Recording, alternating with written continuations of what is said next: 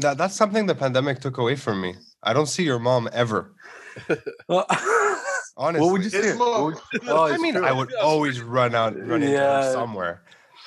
Like, and I would just hear her. That was you were expecting, that's what the pandemic changed. I don't see my parents anymore, but it wasn't that. It was like, I don't see your mother anymore. Yeah, my mom is one of those. Another person's my mom is one of those.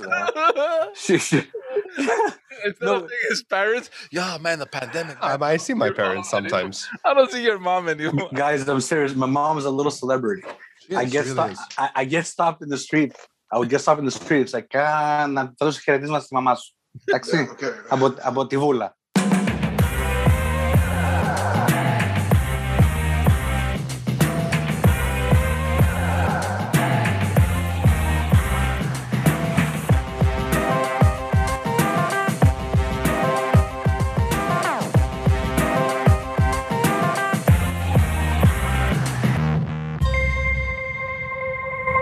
Hello, everyone, and welcome to another episode of Just Us Dads. Thank you all for tuning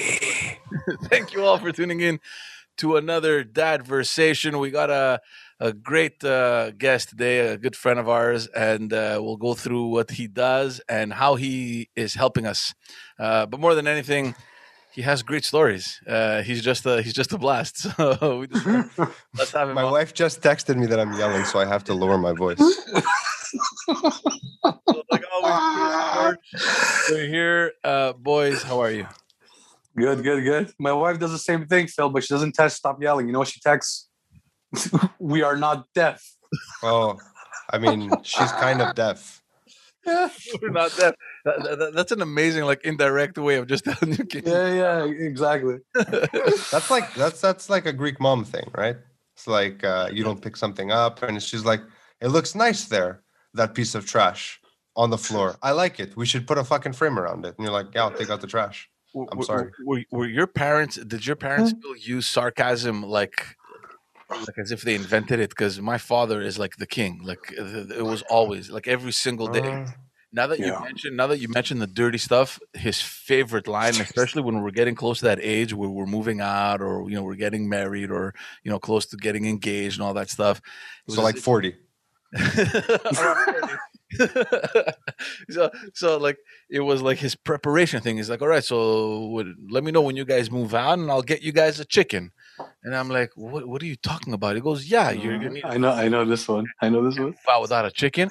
I'm like, what? So like now you don't know if he's serious or if he's joking, so you kind of want to hear the end of it. And I'm like, what are you talking about? Well, who's gonna pick up all the worms in your house? Because you're gonna be so dirty. You're gonna be so filthy. That's like the original troll. Yeah. And it's a very Greek spirited joke. Yeah. I'm trying to picture his dad saying it. Hold on. Yeah, it's good. It's pretty solid. Because the chicken is not actually picking up worms; it's picking up shit. Well played. I mean, that's a double entendre. But ultimately, he's saying you're completely useless and you're gonna fail. My parents don't like that. I don't think. My parents aren't off the boat though. My parents, we hail from a land of myth and legend called Codenej. Like that's where my parents were born and raised. So like I never had that. My grandparents were downstairs, and I mean, my other father, the last king of Sparta, may he live 1,000 years. He was like, he would just come in and he would say something. I don't know what the English word for spoda is, but he would just walk in and be like, "It's a good thing you're not that ugly," and he'd just leave. I'm like, what? Just like that. Just fucking drop it and he's gone. I was like, all right, thanks, man. That was thank you. It's pretty fucking mean. I didn't know. No, it was a compliment. I didn't know your parents were born here. I thought they came here really young. No, my parents, I mean, both of them, I think when they were born, they were living in like the Mile End where all the Greeks were. Yeah. And by the time they were 5, and my mom maybe 6, they were living in Codenej. Like they had moved. They were one of the few families that followed the building of the Greek community. Like they were expanding into Outremont, so they went that way, thinking everyone would come, and nobody came. Phil, for those who are watching or listening, he's a filmmaker. Oh yeah, hi, I'm Phil. Yeah, he says my name is Phil. I just died. My name tag. Is that going to be on the episode, George? No, Can people see that? Oh. They can't see that. I changed my name in Zoom, guys. It paid off later, so it worked out. That was good. My name is Phil. My name's Phil. So yeah, filmmaker who's helped. I've worked with him in the past. He's done some work for me, and we've worked together on some projects. And for those, actually, it's a good time to kind of introduce this. We released a video earlier this week, so if you guys didn't see it, funny little video clip. It was edited by Phil. Magnificent work, and obviously we appreciate it. For those wondering if it's not the quality, he didn't film it, he didn't shoot it, he just edited it. So I mean, and George graciously agreed to let me put my my name at the end, but I didn't want to take away from the show. Also, the footage was so poorly shot, I didn't want to be associated with it publicly. But thank you for outing me. That's what I was gonna say, guys. If you like the clip, Phil did it. If you don't, we did it. There you go. Simple. There you It's as simple as that. I mean, it's amazing what a little bit of Hunt for Red October sound effects can do to a bad footage. It really elevated it. Is that what it was? Yeah, it's Hunt for Red October. That's where that comes from. With Sean Connery. Sean Connery, yeah. Oh yeah. They never caught the Red October though. I saw that movie. It was very disappointing. I don't even remember the I remember. It's the submarine. You don't remember that movie, George? Yeah, it's good. Classic. I remember watching Classic. it. Yeah. Phil, tell me something.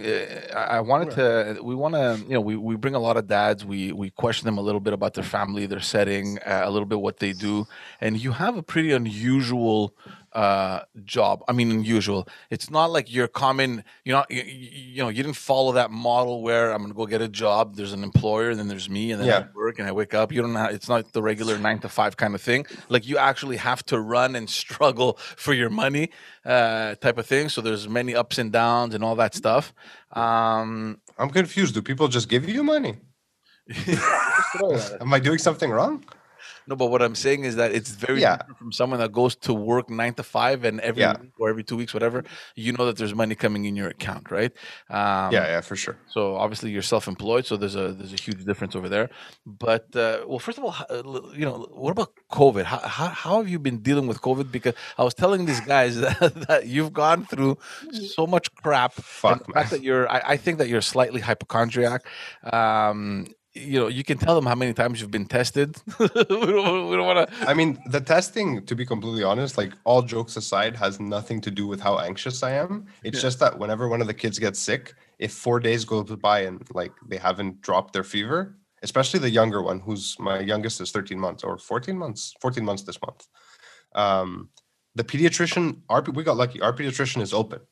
He will see them, but they need a negative COVID test, and whoever accompanies them has to also have a negative COVID test. So every time she gets sick, we get tested. I mean, it's not really that big of a deal. I'm not like, I don't care, whatever. Yeah. I've only been tested because I wanted to be tested for myself twice. Both those times, I shit you not, I thought I was dying. Forget COVID. I was so sick. Then the first time was right at the beginning of I remember right before they announced the closing of the daycares, which is when COVID started for me. Fuck whenever everybody else shut down. The second I had no more daycare access, I was like, that's it. It's the end of the world.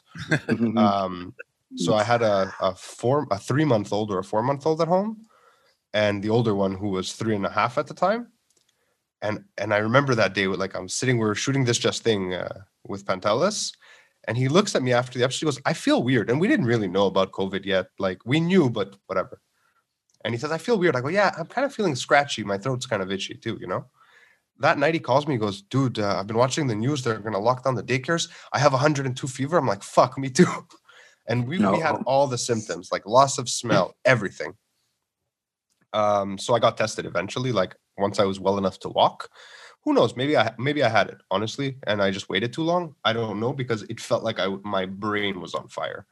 And the last time was in February. My daughter came home, classic kids. You basically make like a genetic copy of yourself that gives the virus just enough information so it can slip into you easily. Like it gets in the kid, they get a runny nose, the virus fights, it's like, I got to get in here. Once it's figured out the framework, it can easily jump from them to you and just ravage you. Like dad cold is a thing. My wife is now living her version of that. A month and a half ago, the little one got sick. She came home, gave the baby a runny nose. I was laid out for 2 weeks, like all the COVID symptoms. Not COVID, but all the COVID symptoms. My wife, miraculously untouched, like Jesus walking through fucking fire. This time around, she comes home with a runny nose. I'm like, uh-oh. The little one gets it. I'm like, it's coming. I've just been waiting for the other shoe to drop for like a week now. My wife is in the other room, like half dead. She's been sick for 5 days and she never gets sick. Somehow, like knock on wood, I dodged it this time. George was trying to prove the point that I'm a nervous wreck. I'm a worrier. I worry about things. I always have been. The pandemic is probably the best thing that ever happened to me, to be completely honest. Why? For my mental health. Because it brought to the surface a bunch of shit that I just never realized. Like nervous habits, just like bad worry. Like I would fixate on things, and I just never knew I was doing something different from other people. I mean, I'm not obsessive compulsive or anything. I just I worry about things and it stresses me out, hence the bald head probably. And I never realized there was an issue until all my irrational fears became rational. Because there's actually a fucking existential crisis happening outside. Like there's an existential threat. We don't know how bad it is, to be completely honest. But it's real. I'm not making it up. I'm not over worrying. I'm being prudent, let's say. I mean, I wear my mask. Sometimes I don't. I'm not being crazy. But it forced me to deal with all that. And I see a lot of my anxiety in my oldest kid, and she's young. I don't know if it must be genetic, man, because I don't think I ever let her see too much of it. I started seeing a therapist in October. I fought it. I was like, well, I'm going to speak to some fucking analyze this shrink guy. It is not at all what I expected it to be. And actually just this week, he's like, it's funny. He's like, I'm going to miss you. I'm like, why? Where are you dying? Like, what's going on? He's like, no, you're more or less done. Like, I got nothing left to teach you. It was just a series of what's the word I'm looking for? It's skills. It's like it's not even coaching. You know what it is? It's someone shining a light on a bad habit and saying, example, I'm a smoker, right? I'll use smoking as an example because I understand it. If you want to quit smoking, I mean, there's going to be moments where you really want to fucking smoke, right? So you need to have something to put in its place. And I don't mean replace it with something else. I mean, when that thought process goes through your head, you need to acknowledge the thought process differently. And it sounded like fucking hokum, like snake oil when he started telling me this stuff. But I'm going to be honest, like between that and behavioral therapy, like Pavlov's dogs, like ring a bell, make their mouths water. Like it makes sense. Like I was a psych major before I went into film. So like I understand the basics of it. And it's worked. Like, I mean, I was having panic attacks daily in the fall. Like I did 3 weeks where I didn't leave the house and we weren't under lockdown yet just because I was too fucked up. I would take her to daycare and bring her home and that's it. Yeah. And that's when I was sick. Like that's what triggered it all. I was like, that's it. I got the Rona. That's it. How I go out, man. And my wife's like, what the fuck? You just sneezed. Like, relax. But it was just like a buildup of bullshit, right? But now I feel good now. I feel like I don't give a shit. I'm sure I'll get anxious one day. Phil, I feel like I have to charge you for having to listen to that. How many? I think I'm gonna have to invoice you. I think I'm gonna have to invoice you for that. It's true. You give us some tips too. I gave you some tips, my friend. You're right. We'll split. That one's free. Tell me on the business side though, man. I mean, you had something. There we go, George. You could have saved all that long intro by saying entrepreneur. Okay. You know when you were struggling with the intro with Phil? I mean, it's really not that complicated. I'm self-employed. I'm a freelancer. There you go. No, pretty straightforward. He was going on and on and on. On and this and you went into this. You're struggling. Blah blah blah. Money. This 9-5. No. George loves to tease me because I had a few panic attacks during our other show that we do together. Like they weren't visible on camera, but like I was tripping balls. Like I needed to get the fuck out of there and like not be there. So George is like, bro, you're always sick. You're always sick, bro. Because like it feels like chest pressure, right? When you have an anxiety attack. So I was like, I can't breathe right. He's like, he's always sick, this guy. I don't understand. He's always sick. My in-laws take care of everything. I don't know why he's so stressed. No, nobody takes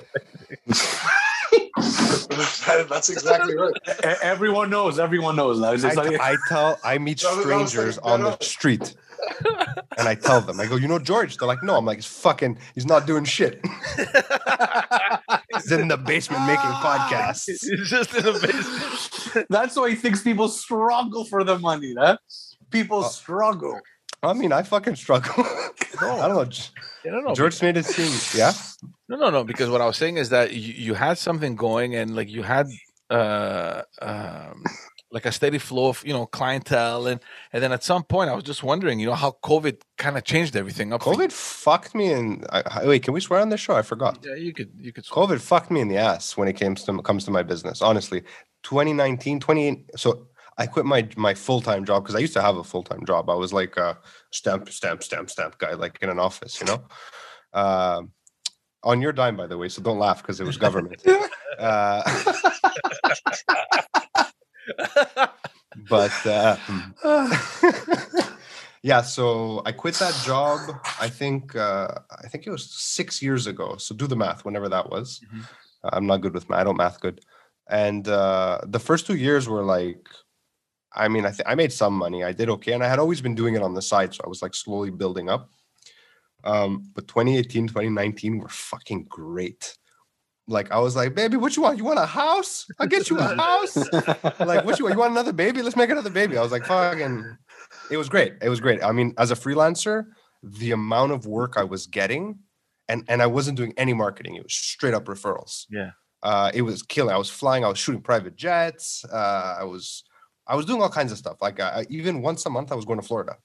Like, I was going down. A company was bringing me down with all the proper qualifications and papers for the border.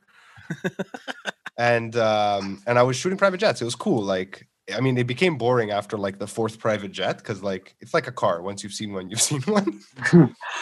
It's not like they're mine. I'm just taking pictures and videos of them. But it was still cool. Like, other clients would see that and be like, this guy shoots private jets. He could easily make my hamburgers look sexy. So like the best. I mean, things were just rolling great. And even when COVID first hit, I couldn't go to Florida anymore. So I lost that gig, but I had other stuff going on. People were sending me edits. I was like, ooh, I can pivot in this coronavirus. I can do different things. And then it just all went boom because everybody ran. Yeah. How did you end up from there to fucking editing Just As Dad's material? I mean, I did George a favor, but I'll invoice you now if you want. I mean, you guys can't afford me, just so you know. COVID makes it hard. Honestly, it's clients are scared to do stuff because they don't know where money's going to come from. Yeah. I mean, a lot of people are like, oh yeah, the economy is not doing great, but you're doing fine, right? I was like, I'm part of the economy, right? Like, if nobody can pay me, because I experienced this right before the second wave where I got all this work and everyone was like, yeah, we don't have any money right now. I was like, but we did the work. They're like, yeah, can we have it anyways? Because we need it to generate leads. I mean, for some people, no problem. I did it. Some of the bigger companies that were, I could tell they just didn't want to pay up. They didn't get their videos until they paid. But for like smaller local businesses, like, why would shooting them in the foot is shooting me in the foot. Has my work changed a lot? Yeah. I started a podcast because I was bored, literally because I was bored. And yesterday I'm 15 episodes in. Yesterday was the first time I got a call from an old client who I haven't spoken to in forever. And it was a hot lead because of the podcast, most likely. Like, they called me, they're like, hey, we've been watching your podcast. It's great. We really like it. We talked a bit. And he's like, can you make some videos for us? And I was like, there you go. If for a long time I was like, I'm not doing anything. I'm just doing this podcast. Like, it's fun, but it doesn't do anything. But it's actually a form of marketing. So I'm generating leads for myself. Yeah. I mean, that was not the goal, but it's a nice byproduct. Because in addition to this, you had to leave your old studio and start investing a shitload of money in a new place. We're going into everything. Okay, cool. No, but what I'm saying, everything just seemed to happen. Like, everything happened, yeah. It really felt that way. I had a co-working space. It was the smartest decision I had ever done in my business, which meant that I had this massive studio that cost me no money. Because I had all these extra spaces and I was subletting them. It's a co-working space. I met a lot of people from my own industry, so I got to network because of it. And Xenospace was, it was home. And then the building was sold to new landlords who I don't think ever truly wanted us upstairs. They wanted access to the business. It always felt that way because they were not, they weren't nice to us. They weren't mean to us or anything, but they weren't helpful like when we needed stuff. And I remember sitting during the first lockdown in my office, filming one of the first episodes of Fill My Hole, and a drill bit came through the floor and almost went through my shoe. Yeah. That's when I called Pantelis and I was like, we need to move. Like, so that was the final one. Oh, I'm still yelling. Sorry. Sorry. I got another text. So the studio became unusable. We couldn't shoot there anymore. We couldn't do anything there anymore. And we realized it was time. I had a partner in the space. He's my uncle. We sold it to the new landlords and we went on the hunt for a studio. I was studioless, like studio homeless for, I think it was 4 days, where technically I didn't have anywhere, but the studio we built is, I mean, George has seen it. It's pretty awesome. Yeah. I mean, it's not without its issues. It has some soundproofing issues, but it's pretty awesome. And this all happened, I guess, the end of the first wave, and then in the lull in between. And then by the time the second wave came up, we were fully operational, and then we got shut down because Corona. Are you seeing anything around at all, or are you pretty much there? Are you seeing anything kind of turning around soon, or like, I mean, you said that you just got a new client and stuff, but do you see any, like, in the near future, like back to normal for you? Not for a long time. I mean, depending on how, look, for me, it used to be that I would sell people on the idea of making them an awesome video and I'd move on. I learned right before COVID hit that marketing was changing slowly, but changing to more of a, less of a quality. And I don't want to say I'm not saying like you give them bad quality, but less of a big production and more productions, right? I mean, even you guys know that for this podcast, like, you want to do a lot of stuff. Yeah. You need to have stuff going out all the time. So clients had started, and the Florida gig was like the first taste of that. And then I did one afterwards, like at the same time, where basically I end up being like, I almost operate like an employee. I'm on contract, obviously, but like I'll show up like X amount of times per week and I'll shoot whatever I can. And I'm just constantly putting stuff together. Right. That should have taken, excuse me, 5 years to come to like fruition, like as the new normal. COVID turned that into it overnight. Like, I've been doing this since 2009 is when I started film school, or 2008, I forget.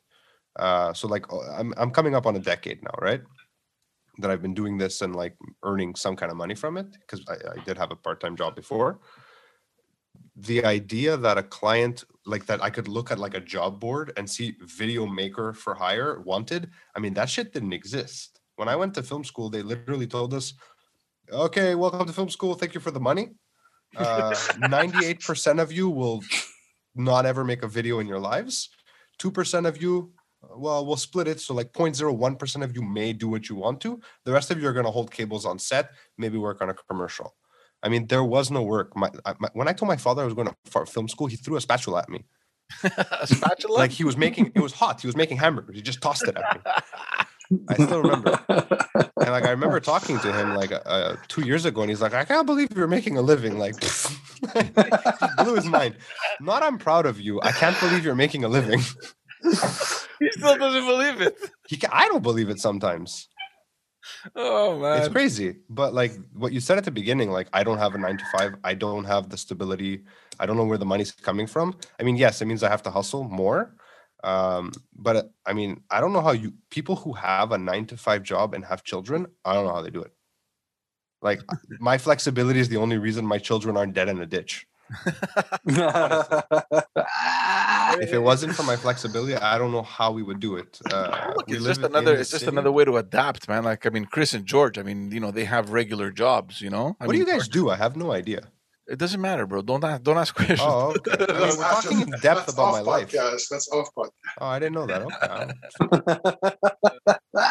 Okay. So George's schedule changes quite frequently, but he does a lot of hours. But Chris has a regular job. But I think it's just a matter of, getting your shit in order and just organizing yourself. You would have figured it out, man. I don't think it would have been that tragic.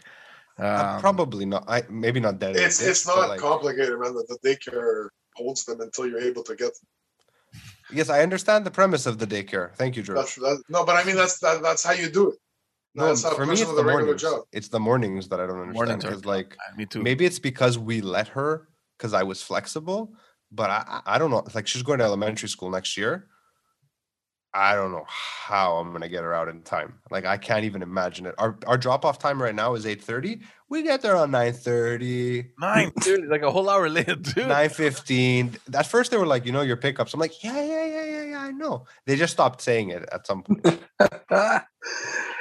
Oh man, I can't. She loves to sleep. I mean, when she was a baby, it was great. What time does she go to bed? 8 o'clock. Yeah, I think you have a year. You should start though.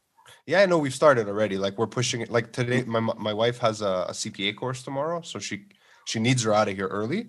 I go, okay, how early? She's like, 7:30. I'm like, wake up at 7:30. She goes, no, be at school at 7:30. I laughed so hard I hurt myself. It's like, this is not encouraging. You're not encouraging me here. You're not helping. But are you gonna have busing? Are you gonna have the busing service though next year? So I'm in charge because we only have one car. I'm in charge of school pickup and drop off. But my wife decided that we're not going to have the bus. Okay. Yes. Because she's too little. I mean, look, I don't disagree. My daughter is the same age as Chris is. Mine goes shopping. Mine goes to JPA by herself. Chris gives her the money. She knows how to do math. Give me a pack of crepe.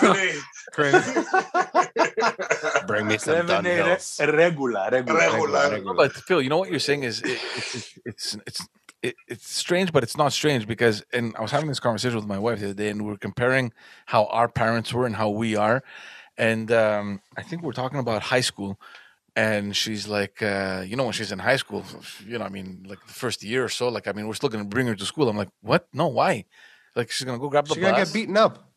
No, you're going to grab the bus and go to, she's like, but Sec 1, they're too little. I'm like, I took the metro when I was in Sec 1. Yeah, so did I. What's the problem, Isn't that a 7-year premature conversation? No, but yeah, it came up like that. Hold on. George, you were exactly 1 kilometer from your high school. No, but still, but the high school, it's actually much closer than my high school was to our house. Okay. Try not to think that far ahead. Yeah, it's far, man. 7 years. All I'm saying is the mentality where, because you're saying that you don't want the kid to go into the bus because she's too little. We went in a bus when we were in kindergarten. I mean, yeah, it felt little compared to. I don't think I did. You didn't? I did. You didn't I'm go not sure. I know I did the bus from grade 1 to grade 6. Kindergarten, I'm not sure. I don't think I did because we lived very close to the school. I think my dad used to just drop me off. Right. But I mean, 5 years old on a bus with kids who go up to the age of 12. I mean, I kind of get it. I know where you're coming from. She's also my daughter's very, she's very little for her age. Like I said, my daughter and Chris' daughter are the same age. And like his daughter is like a foot and a half taller than mine. And she's average size. Like she's not a big kid. She's like people, they hear her talking to me sometimes when we're out in public and they're like, oh my goodness. Very, very waspy people, obviously, for some reason. Like, she speaks so eloquently. How old is she? I'm like, what? She's going to be 5 soon. They're like, what? They think she's like 2.5. She's wearing a 2T, man. Me and my wife are like, do we get her the 18-month t-shirt or the 2T t-shirt? She's little. Yeah, that's puny. I mean, that was hurtful, but yeah. Like cute bully. Cute puny. Yeah. She's petite. She's petite. She's a lot, though. She's a big attitude. I always tell her, I go, you're really small. Like, shut up. You're going to get beaten up. Like, you guys don't run your mouth. Because she's not that big. Oh, I treat my kids like freeloading adults. Like that's how I talk to. I mean, the baby's a baby, but that's what they are. I mean, my kid's smart. She's smart enough to like understand. I'm not playing my kid's smarter than other people's kids. I'm just saying she's smart enough to understand, like sarcasm, changing the tone of my voice. Like I never did the whole "Who you go, baby." Like when she was little, we didn't do that ever. We just spoke to her. I mean, we failed at teaching her Greek completely. She doesn't. I mean. Not even a little. She knows like 5 words in Greek, so that should be interesting when she starts Greek school. She's gonna pick it up, man. I think she sounds like a mid-1990s Albanian child who just came to Athens. It's bad. It's bad. I'm nervous about. What a comparison, bro. We might have to edit some of this. There's nothing racist about that. They had an accent.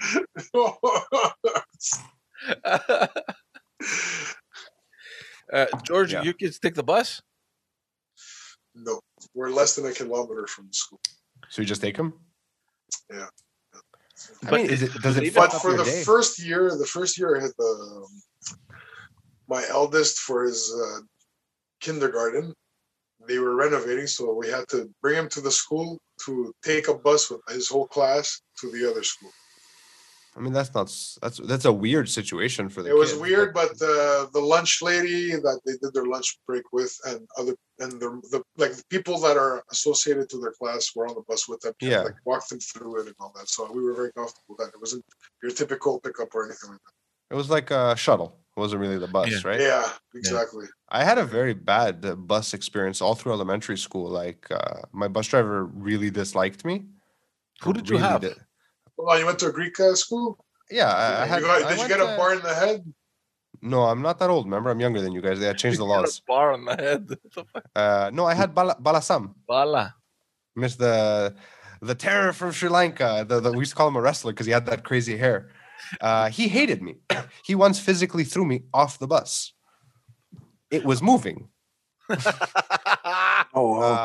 he did it in front of my house. So people saw him. It was a whole thing.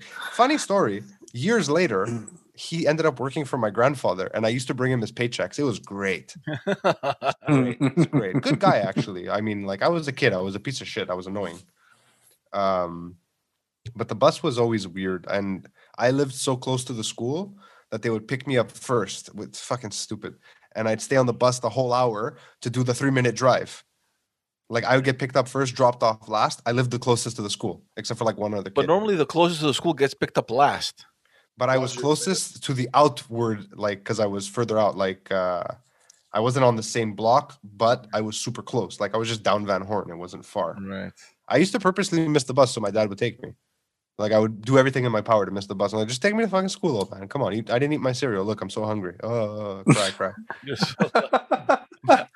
My father would have beaten the shit out of me, man. What are you talking Different about? generations, man. Exactly, different generations. Yeah. You would fucking force fed you with a funnel.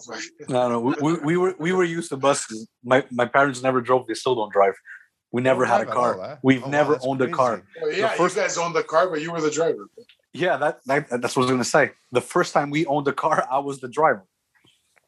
Yeah. I can't even imagine that. Like, but Phil, man, he wasn't the only one. We have other friends like Andre. No, I'm not talking about the car. I'm just talking about like having immigrant parents. Like this whole, it's just such a weird. I never experienced it. Right? I always had a buffer between my grandparents and me, which was my parents, and like my parents would say the type of stuff you guys are saying now. And I was like, all right, doesn't seem that strange, but it seems so foreign at the same time. It's weird. Yeah. Like I mean, when I used to, it's a big contrast, man. I mean, guys, nobody ever hit me ever. No one ever hit me. I mean, no, that's not true. My dad hit me once. I was 14 years old and I deserved it. I did 100%. I look back on it now. It was the best decision. Hold on. Between you and me, is it the only time you deserved it? I probably deserved it a lot more, but this time I spoke back badly in public to my mother. That's how I end up in film school. No, the lack thereof, bro. Oh, I don't know about that. I was still scared of him. I think violence against children is important if it's implied. Like, I never knew if my dad would hit me. He never did, right? But I never knew if he would. He had I wasn't afraid of the physical consequences. I was afraid of like, what if one day this fucking guy snaps? This mellow, I mean, I don't know about you, George, but like the other two know my dad. Like, he's the most mellow dude ever. He's so nondescript. He wouldn't even. He's too average to be like an extra in a movie. He's just like, you wouldn't even notice him. And I was like, this guy might kill me one day. Like, I just didn't know. I didn't know. And that was enough to keep me in line for most of my life. The wild card, huh? It's the wild card. You don't know. It's like the little guy in a samurai movie. What happened when you were 14? Did you steal his car or what? No, he just found out about that now when you said it. I was older. No, I spoke. I said something. I was like, it was that period. You're like 15, 14 years old. You got the ribbed deep V-neck on, the frosted tips. You're a douchebag. I don't understand you. Frosted tips, bro. Of course. The black like lanyard necklace. You know, I'm just wow. No, you're testing all the shit you do with your friends with your parents. Is that it? No, my mom said something. I don't remember. I made like a really inappropriate sex joke. We were in a Friendlies in Massachusetts. It was my mother, my sister, my dad's 3 sisters, me and my father. And my mother said something, and I made like at her expense like a dirty sex joke. And he didn't even flinch. He just slapped me in the back of the head. But I wasn't expecting it, so my face went forward into like we were eating like ice cream sundaes. And it just like shattered like some mess. And he looked at me and he's like, go to the car. Go to the car. Because it's the US, right? Like people are like, oh my word. Oh, I thought it was go to the car for beating number 2. No, it was like go to the car, don't say anything. Like he fucked up, you know? But I bet if I tell like if he watches this, he'll be like, that never happened. Never happened. You made it up. I guarantee it never happened. It fucking happened. Well, that's not really a beating, Phil. I don't know, man. I never said a beating. I never said a beating. Okay. It was just a little. He tapped you in the back. Yeah, and I wasn't expecting it. That's not a slap. It was a fup. It was the upward angle in the back of the head. I never said he beat me. I said he never hit me. I know guys when their dad was through beating them up, they were all sweaty and tired, exhausted from the beating. From giving it. Yeah. Like from giving beatings, they had to sit down, or it's like, give me my pills. Give me my pills. It's like they just finished the hockey shift. Give me my pills. Give me my pills. I don't feel well, you know. I mean, so this is that's like not all right. No, I know. That is not all right. But it just goes to show you what we've seen in Park X versus your reality, where it's like you got to tap on the head. My father hit me. I mean, I don't feel like it was quite that way, but okay. I'm pretty sure this conversation was started by, I never got the beats. I had a better life than you guys. Actually, I didn't get beatings either. I never. I mean, I'm sure you got a lot of this, like the shaking hand. I got a few. My mom, like a few things, putales and stuff like that. Moms don't count. Yeah, but to like stop it, like just hit my shoulder. I never got a beating. I got Philip. I got the eyeballs. I got these crazy eyeballs, like the stare down, where it's I wish I got a beating. I wish. It's like give me the beating. Don't look at me like that. Don't stare at me like that. Just give me the beating. It's that kind of stuff I got. I got stuff like that for sure. I mean, that's what I was talking. That's what I was trying to encompass to express to you the intimidation. It's intimidation. But like, I mean, I don't know about you guys or if it's allowed anymore, but I do that to my kids. Like sometimes she does something. If I have to repeat myself more than twice, I don't say anything. I just stare at her. And sometimes my wife's like, you got to stop doing that. I go, why? She goes, she's crying on the floor. I go, but I didn't say anything. She goes, you dismembered her with your look. I'm like, I can't hit her. I can't yell at her. I can't not yell at her. What do I do? Nothing. How do you discipline a child? How do you today? You don't. You hope. You hope, man. You just hope. You pray that you're not okay. You know how you discipline a child, bro? You do everything on your do not do list. Do that. I mean, do what you're not supposed to. I don't know. Honestly, guys, some days I feel like a monster. Like my wife will yell at her. Sometimes it works, sometimes it doesn't. But she doesn't seem very fazed by my wife yelling at her. Like she's like, okay, I'm in trouble. I'm 4.5. I won't remember this tomorrow. But like I'll shout at her once, like on a Monday in February, and like a Tuesday in August, she'll be like, Daddy. I go, what's wrong? You know, she goes, I was just remembering the time you yelled at me. I was like, whoa, which time? What are you talking about? Remember that time that I was climbing and I fell and you said? I was like, that was like 6 months ago. It still hurts. I was like, what the Oh, she's so. I mean, scream more often. She'll forget she's that one. I'm impressed. I have to say, like, it'll serve her well in life. She's extremely manipulative. It'll serve her well in life. It will. It really will. It will. She can. I mean, Leia, why'd you do that? It's 15 minutes explanation. I was like, I just didn't want you to do it anymore. Yeah, but and she'll just go on about something. And I was like, why am I mad? I don't remember. Like she completely. It's very impressive. I'm very proud. I'm very proud. How's the little one though? I mean, she's still young, but I mean, she's starting to walk. So like we're in like free fall mode all the time. Yeah. Like I'm constantly diving. Like she's like, ooh, glass corner. I'm going for it. So I think she's at like She started like 2 weeks ago, like taking those first steps. She's a little like she's late on it. She walks on her knees though, which is fucking bizarre. She walks around on her knees like fucking Lieutenant Dan from Forrest Gump. And then she falls and she drags herself like him. Lieutenant Dan doesn't walk on his knees, bro. Yeah, he does. That's all that's left. His little stumps. He has no legs. He never uses them to take steps. I know, dude. That's what he means.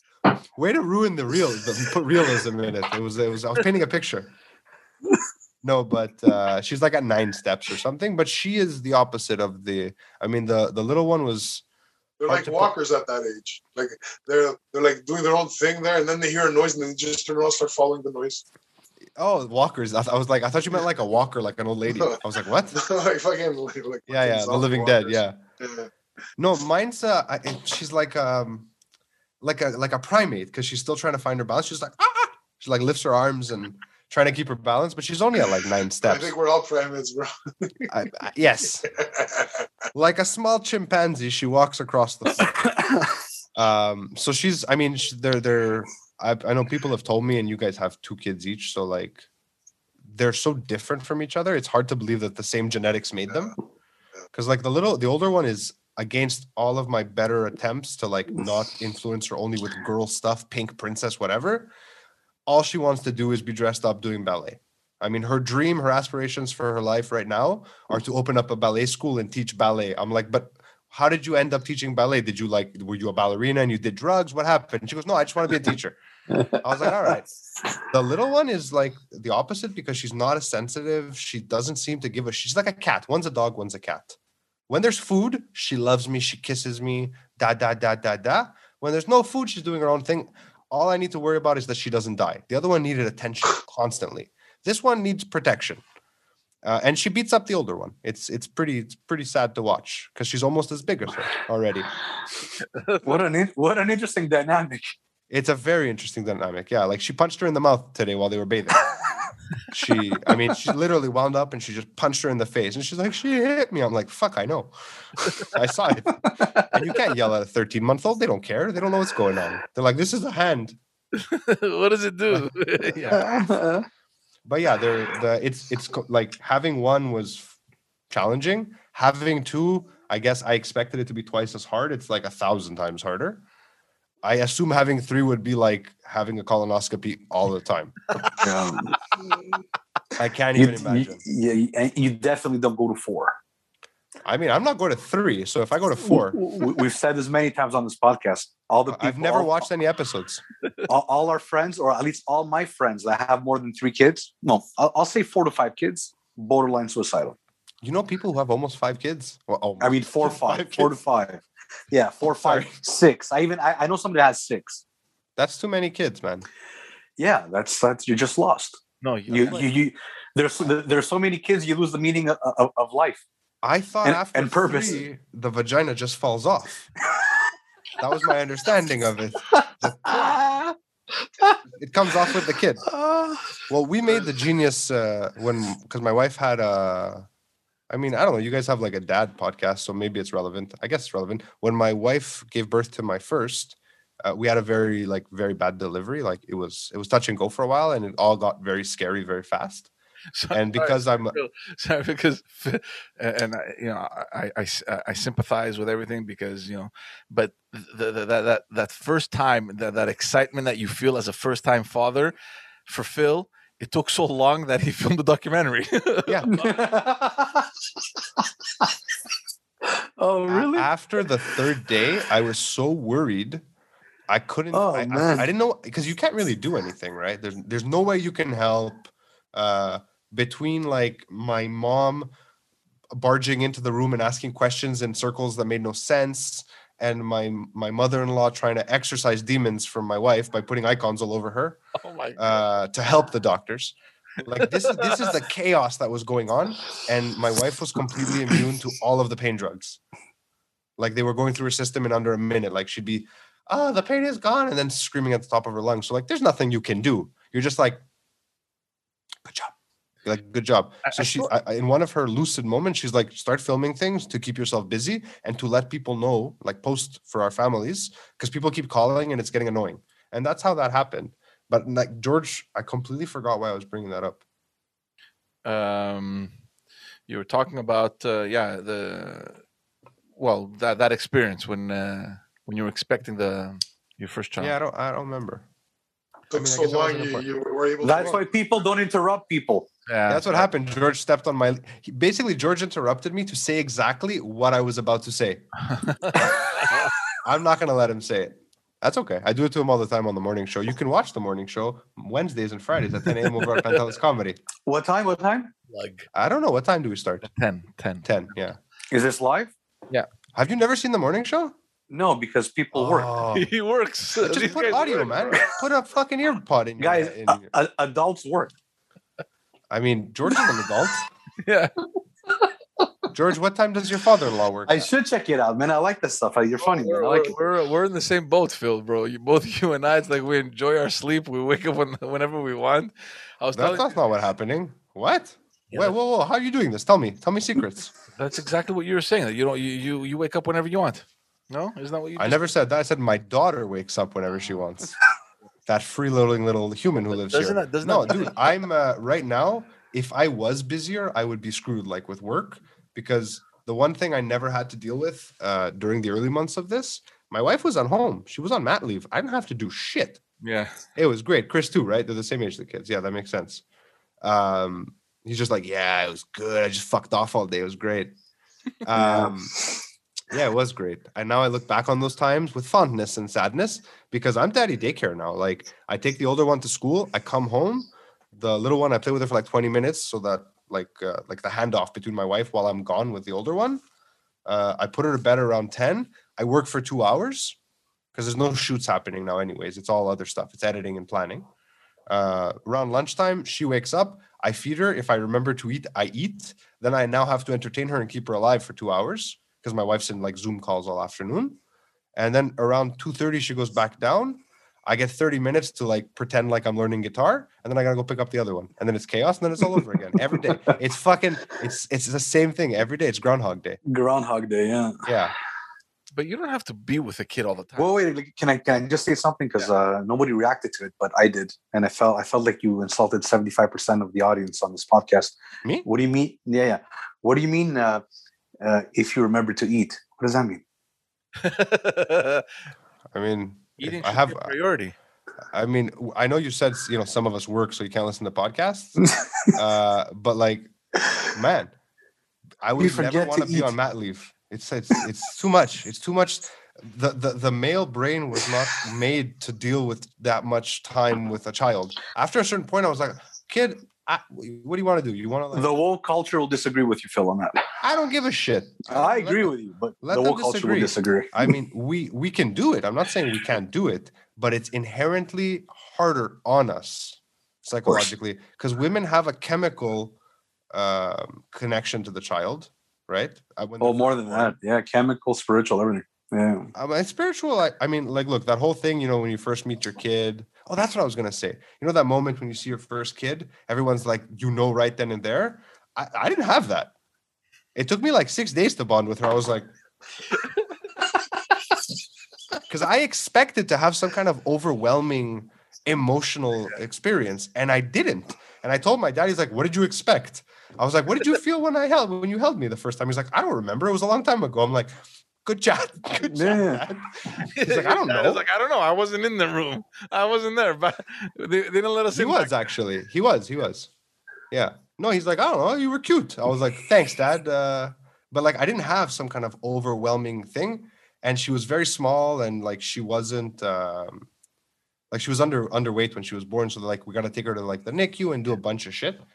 And then they stabbed her with like a needle in the foot to do like a blood sugar test. Yeah. And I don't even know this human being, and I'm just sitting there crying. The woman's like, "Are you all right?" I'm like, "I don't know what's happening right now." I'm like, "Why are you stabbing this poor child?"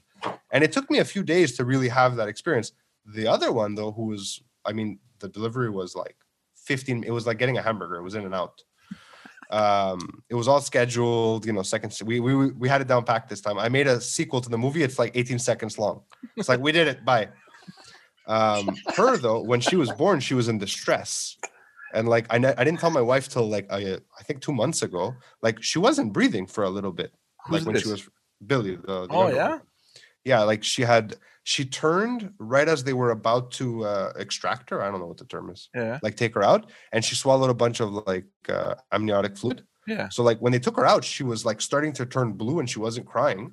And my wife's like laying there cut open like a halal butcher shop, arms prostrate out to the side, drugged up. She's like, "How's the baby?" I was like, she looks good. Like trying to keep my shit together. Her, I bonded with instantly because I was terrified. I thought she was gonna die. Yeah. Like they asked me her name and I couldn't say her name. I was so choked up. And all the nurses were like, "Oh my God, Daddy left his baby." I was like, "What the hell did you want me to do?" I thought the kid was gonna die. Like it was a psychological roller coaster for me. With us, and I remember, and it's funny, man, that we're mentioning this because we're talking about this with my wife just the other day.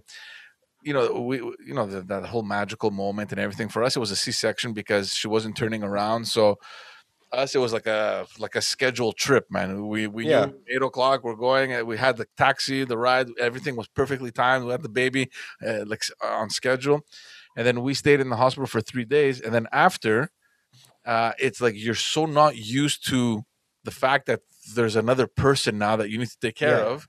I remember at the hospital, I turn around to my wife and I'm like, "You know how I feel? I feel like we've been babysitting a kid for 3 days and we're just expecting that kid's parents, okay, come and get your child now. I want to go home." Yeah. I remember like after the oldest, like it was like 6 days later or something. I forget exactly how many days, but at some point I walk up to my wife. She was sleeping. I go, "Yo, that kid's not leaving. Like she lives here now." She's like, "Yeah." I was like, "Holy shit. Like she's never gonna leave." She's like, "Why, you want her to leave?" I'm like, "I don't want her to leave, but she's here. We got to take care of her now." Because we stayed at the hospital for so long because of everything that happened. It took 4 days to deliver, like a whole day of active labor. Like I thought my wife's head was gonna explode, honestly. And then they kept us because she was underweight and with all the distress and everything that happened for another, I think, 4 or 5 days, right? What? So when you were like a week in the hospital. Oh yeah. It was bad. Like my dad was bringing me food, clothes. Like we stayed way too long. And I remember I didn't even leave the hospital grounds for like the first 5 days. Like I was always in the hospital. I remember going out and being like, light. Yeah, basically. So we always had a nurse. Like I remember that first night she started crying. I didn't like my instinct wasn't go pick up the baby. My instinct was, "Nurse, the baby is crying. What do I do?" Because I had no idea. I had no fucking idea. They don't tell you anything. They don't tell you shit. And the nurses were being cunty with my wife about breastfeeding. Like she was trying, but it wasn't working. So like, just give her the formula. And it was like this back and forth. Like, "I don't want to give her the breast," and fighting and a lot of tears from the nurses. My wife can be, she can be mean. And we had this the crazy. Nurses were crying. No, I'm just joking. We had this Iranian nurse. I don't remember her name, but she was there for most of the time, like at night. And she would always come and she goes, "I teach you how to do it. Come here, baby. Come here, Leia." And she would do this like sing-song Farsi accent. Baby was out in 2 seconds. So when we first brought her home, I used to go, "Okay, baby. Okay, Leia." I thought it was something about like I had no idea. Honestly, having kids has been the ultimate. No, it didn't work at all.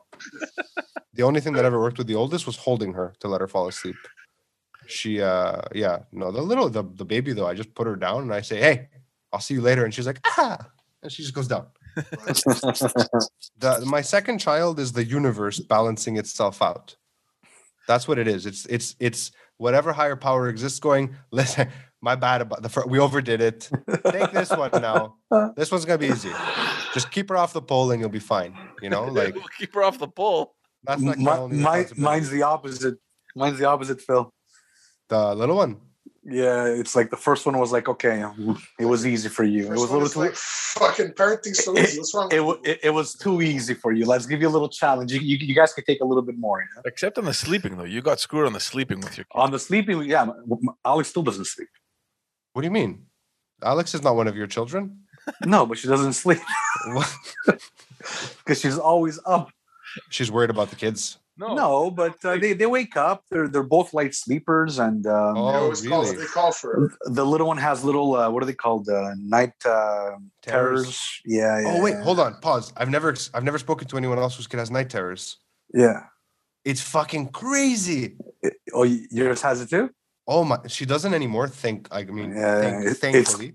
How crazy is it the first time you experienced that? I was like, "Fucking get a priest on the phone now." Yeah, you're thinking, "Oh my god!" Yeah, you're thinking, "Oh my god, this is okay." Yeah. Hold on. First time it ever happened.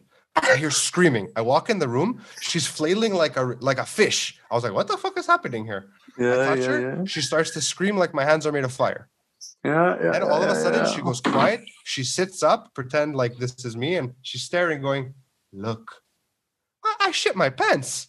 It's a dark room. I don't know what's there. Yeah, like, Greeks in the villages, that's what they did. I was like, go to the priest right away. Like, they didn't understand the psychology of it. I thought, I was like, do we need to call like a psychiatrist? Like, what's wrong with her? I was terrified. I've never experienced it. I hope you never do. Yeah. It's whatever. Look, we've experienced a few. Like, I'd say maybe 10. Oh, that's 10. That's not bad. Yeah, about 10. 10 heavy ones though. I mean, 10 for a month. Oh wow. Okay. Yeah. But and she still has nightmares and stuff. Did you ever go to the 3 hour mark? 3 hours straight? The longest it ever lasted was about. Well, look, I read that you're not supposed to try and wake them. I decided, fuck that shit. I used to blast her with light because I couldn't. She would hurt herself. It would work though.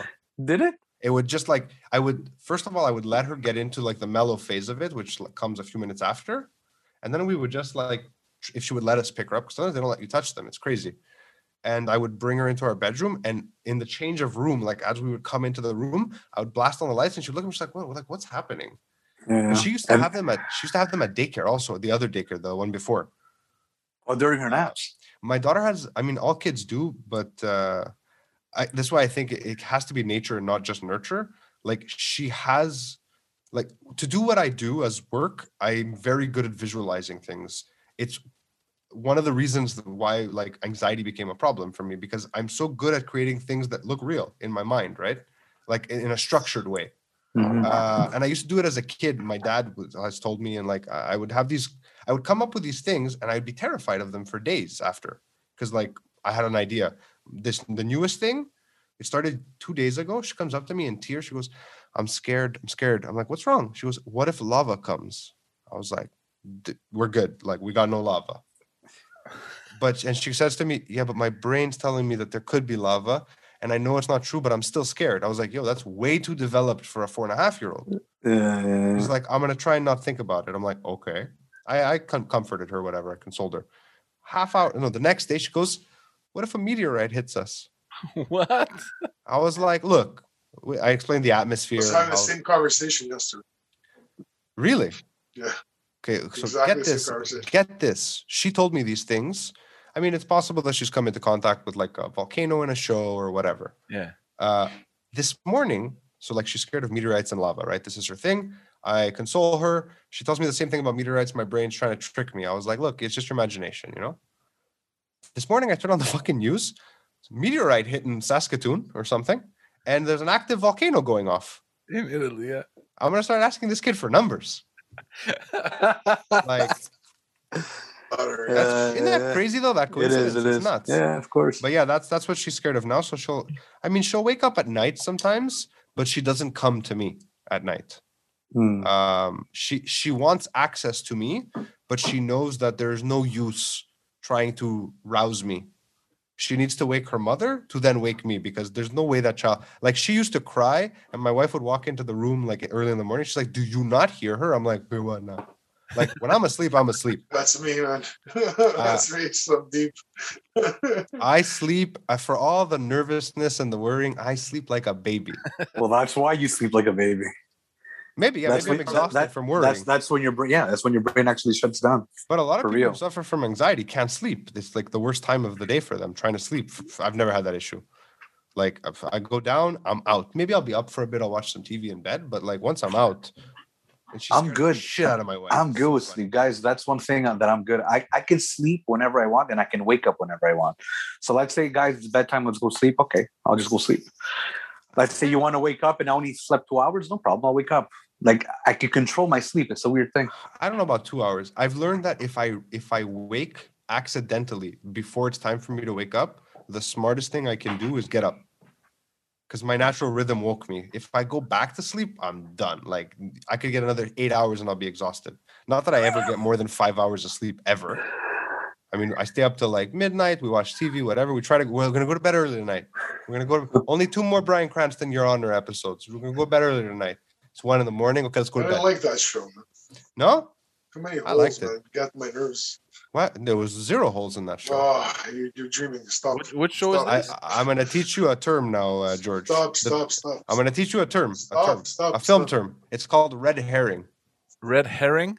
All those things that you think are holes, because I've had this same conversation with someone else about the show. Yeah. They're not holes. They're misdirects to take you away from what's coming. Some people hate that. That's fine. I respect that. What show is this? It's Debbie Does Dallas. Yeah. But red herring is not only in film; it's everywhere. It's in speech. It's everywhere. It's a literary term. Exactly. Yeah. He gave us a hint about what he does. I wonder. This is a new series now. It's a Showtime miniseries. Very, very good. I enjoyed it. The opening, the cold open of the show, like that first setup, one of the best I've seen in years. Yeah. You like it? You like the cinematography? The cinematography actually wasn't great. The writing sucks. I don't know about that. The characters are really poorly developed. That mob boss is garbage. The whole family's garbage. It's garbage. I'll give you that. The trophy. It's garbage. It's garbage. It's garbage. He's a mob boss and he has all these hours in the day to work on this stupid little petty fucking task. Come on, man. It's garbage. It's a show, bro. I don't want to spoil anything, so I'm pulling myself back. I watched it, but I watched Not for you. For your subscribers. Don't watch it. Subscribers, don't watch it. Don't watch it. All 19 of you. Don't watch it. No, but I by the way, I shared your clip in one of my dad groups on Facebook. I wonder if they're gonna approve it. I'm curious. You know what I want to do, Phil? Yeah? This is in the future, but I want to write a documentary with you. You want to write a documentary with me? Yeah. About what? Yeah. Like I'm hearing where your psychology is coming from, and I think we could write something nice together. I mean, I like to think about things too much. It's fun. Yeah, I like it. I like how you like to think about things. I want to tell a story about Chris. Me? Yeah. that can. Can I tell a story about Chris? Dude, you're entering. Let's all take turns. No, these are stories that will never otherwise come up in this show because I'm not part of the dadversation all the time. Even though I do prefer my tagline, "Tales from the Fatherhood," but that one's free. You can have it. We'll steal it. I gave it to you. All right, good. So Chris, when I was, how old was I? 22, I want to say. 20. First of all, for people who don't know, Chris and Georgie Chandritz over there, we're in the last year of school as I was entering high school. Like that's the age gap, right? You guys were those cool guys smoking cigarettes and playing guitar. I never smoked cigarettes, bro. I just mean, Chris did. Yeah, Chris. Say that again. We were the last grade when you were the first grade. I mean, I could have just said yeah, but not in regular high school, in the Greek school that we were in on the weekends. Oh, okay. Right? Aristoteli. Represent.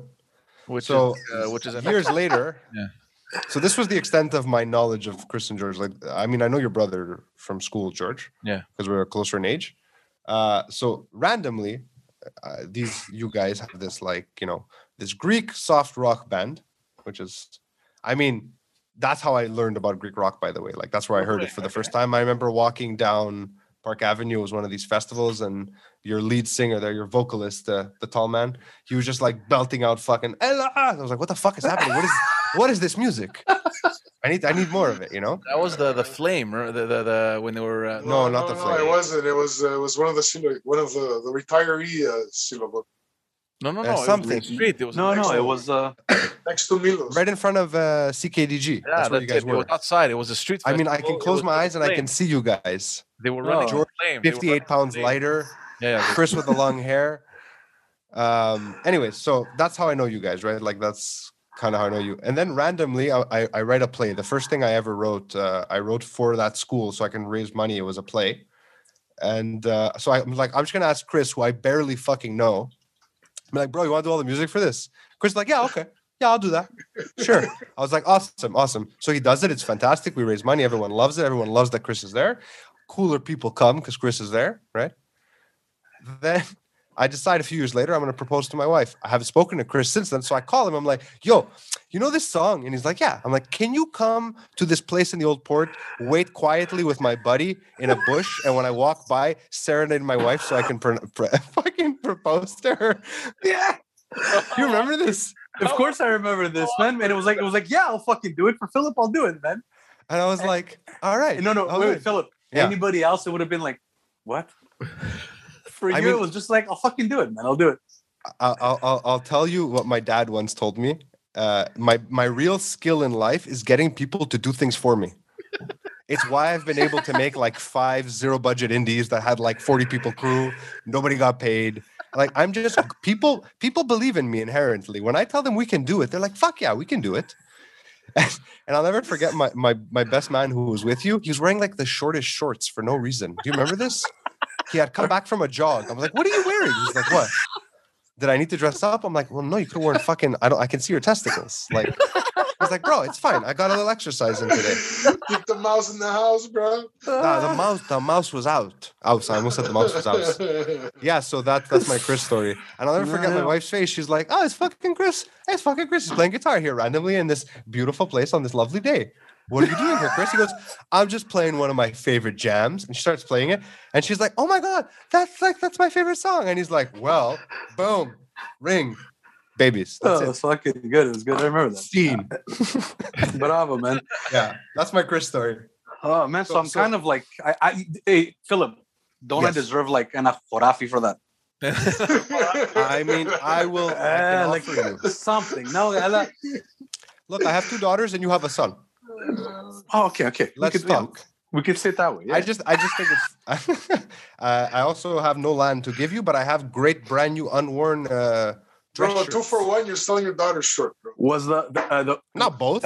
Phil, the play was the play with the one that I did Karadi in. Yes, that's the one. That's the one, eh? What was it called? Sons of Deucalion. Man, I remember that was. What year was that? That was I had just met Anna at that time, so it was probably 2009, 10. 2009. Okay. Yeah. No, before that, no. I remember. I only met Anna in the summer of like 09 or 08. I forget now. I remember the event. I remember the play. I remember being there. But I remember the music was people freaked because no one in the community ever heard that type of music. It was like Greek reggae it was good mixed with you. It was great. And actually, it's in. You know what? You know when did George send you the songs that I picked, the Locomondo? He did. Yeah, he did. Yeah, you know that the first time. That's why I said it, because the first time I heard it was through you. Yeah, that's a great song though. It's a great cover. Yeah, awesome. Anytime I hear Locomondo, I get extremely nostalgic. Really? Like I think of my college. Those like the soundtrack to my college years, like in a basement filled with smoke, playing Pro Evolution Soccer until 5 a.m. Okay. Yeah. Good times. Yeah, but what I was gonna say is that's why I think it's hilarious. I tried to explain it to my daughter because the other day she saw me cutting your videos, right? And she's like, "What are you working on?" And I was like, this thing. I didn't know how to explain it to her. She's like, "Oh my God, I know her." I was like, "Oh yeah, that's your friend." Like she was like, "Yo, my friend's in a video. I know her." She goes, "I think she told me about this." I was like, "What?" Kids, they just go off and they talk about stuff. Yeah. So I was like, "Maybe." Well, she's happy though. Yeah. Sorry. So I asked her, I go, are you guys friends? She's like, "We're such good friends. I love her so much." I was like, "Okay, that's nice. Like, they're friends. That's cool. Like that they're friends." And I was like, her dad was there when he was playing guitar when I asked mommy to marry me. She's like, "Whatever," and she just walked away. I was like, I mean, that was a great twist of fate. You're not interested at all. Disappointed. Yeah, that's what kids are. They just disappoint you, man. The little one, she saw the video. She's like, when's the next one? When are we doing the next one? Oh, she's ready, yeah? She's ready for the next one. It's like, yeah, okay, when is the next one? Okay, I like this. When George was asking me to do this, because you guys do it at night, I can't, because of the curfew, I don't have access to my studio. I try not to bring the camera home because she goes nuts. She I have videos from before I called you guys. She's sitting here going, "Hi, my name is," and just like going. I'm like, "What are you even saying?" So I was like, "What are you talking about?" But yeah, she goes nuts. She wants to make videos with me. Like I took her to the studio the other day for the first time in a long time. And then we walk in and she goes, because she hasn't been since the construction was happening because of COVID. She looks around, she goes, "It's different." I go, "Yeah." She goes, "I like what you've done with the place." I was like, "Excuse me?" She goes, Yeah, you should move your refrigerator though, so that I can do my videos on this wall. I'm like, what videos are you doing? I'm gonna do videos. I'm gonna have a vlog. It's like, who taught you these dirty words? Like, what are you talking about? You're not gonna whore yourself out on the internet like your father. No. No, but it's crazy. It's crazy because we've spoken about this on other episodes of how how the reality that they see themselves in, like in 10, 15 years from now, is just night and day from anything that you could have imagined. Not really for me. Eh? Not really for me. Well, I mean, I deviated, so like. Yeah, that's fine. But I mean, like Chris's son now, he's like, oh, I want to be a YouTuber, and I want to do, like all these kids now are into this new, like technology stuff, and they want to do what they see. Question. Yeah. Are you okay with this, Chris? I mean, I don't feel like you would stop him if you weren't, but like, are you okay with that as a career aspiration? Look, it's a weird one. I think about it a lot. Because if you're not, send him to work with me for 5 days. He'll never want to do it again. It's not easy. It's a grind. Look, and you know what? If that's the case, I want him to figure out on his own, all by himself. I'm not saying I'm gonna do anything to make it worse. I'm just let him see it. No, what I'm saying is like, I'm not at the point where I want to discourage him. How old is he? So he's 11. So I don't want to discourage him, but I want him to put the work in. So I tell him, look, I'll support you, but come up with something, figure it out, give me a plan, put a little outline. What do you want to do with it? What do you want to reach? You know what? You want to make people laugh? What do you want to do? Okay, Dad, so executive summary conclusion, I want to get access to them bitches. Why not? As long as he thinks about it. As long as he has a plan, you know what I mean? He's going to work for it. It's fine. And the idea, you know what it was, Phil? It was like, let me challenge him a little bit. And the idea I wasn't looking for good answers. I was looking, is he going to give up at the challenge? Right? Is it going to be like, this is too many questions? No, he didn't. Look, I'm not going to discourage him. No, I don't think you should. He still has the idea for the video game. It's still a hobby, man. Well, it's a hobby. Yeah, he can look. He's looking into it. He's like, what video games? Yeah, he wants to be a Twitch streamer. He's into one video game. Oh yeah, which one? Fortnite. Yeah. Okay. Yeah. Oh, okay. That's the age. That's what they do. I mean, my nephew is 10 or 11 also. And he went from being this fun kid that I would see at like parties and we'd play soccer to was like, where's John? Like he's in the basement. I go down, it's like dark, and he's like, I was like, what is this? Yeah. We want to play, so I played with him. Have you ever played Fortnite? No. Oh, I watch it played and I can't. Have you ever tried? It's terrible. I can't do it. I mean, Call of Duty, I understand. You're it's slow. Yeah. Fortnite. This is just like you're building fucking shit and you're running up. It doesn't make any sense. Yeah. I told him, I was like, this is not GoldenEye, that's for sure. GoldenEye. But you see that's the problem I have with that's what happened. He was never into video games that much. So let's say his time was 90% soccer, right? 90% of the free time was soccer. But he was too young. And 10% was video games. And now that kind of inversed. Because there's no soccer, right? That? Video games never. No, I mean I had video game consoles, but I never went through like a heavy. In college I played a lot of video games, but like that's because I was skipping school. I had free time. Yeah, I didn't end up at film school by accident. Like I got thrown out of every English college in the city. Yeah, I don't know. Like I'm not at that age where I need to worry about that kind of stuff yet. And I mean, like video games, I don't know. My daughter likes video games. Like we play Sneaky Sasquatch, but like that's just fun. Look, the video game is just like anything else, man. It's like if it consumes you and you think about it all the time, and once it's taken away from you, you get aggressive, then you worry about it. But it's like if you get aggressive, right? Yeah. If you get aggressive, but it's hard. It's hard. You don't have an answer for it. You want something crazy now? I'm gonna take 2 conversations we had, and I'm gonna merge them into a story from my childhood that further solidifies that my dad just doesn't care. I was obsessed with my Nintendo, not my Super Nintendo, my NES, the first console, Super Mario 3. Original. It was like all I thought about for 2 weeks after Christmas in 1991 or whenever it was.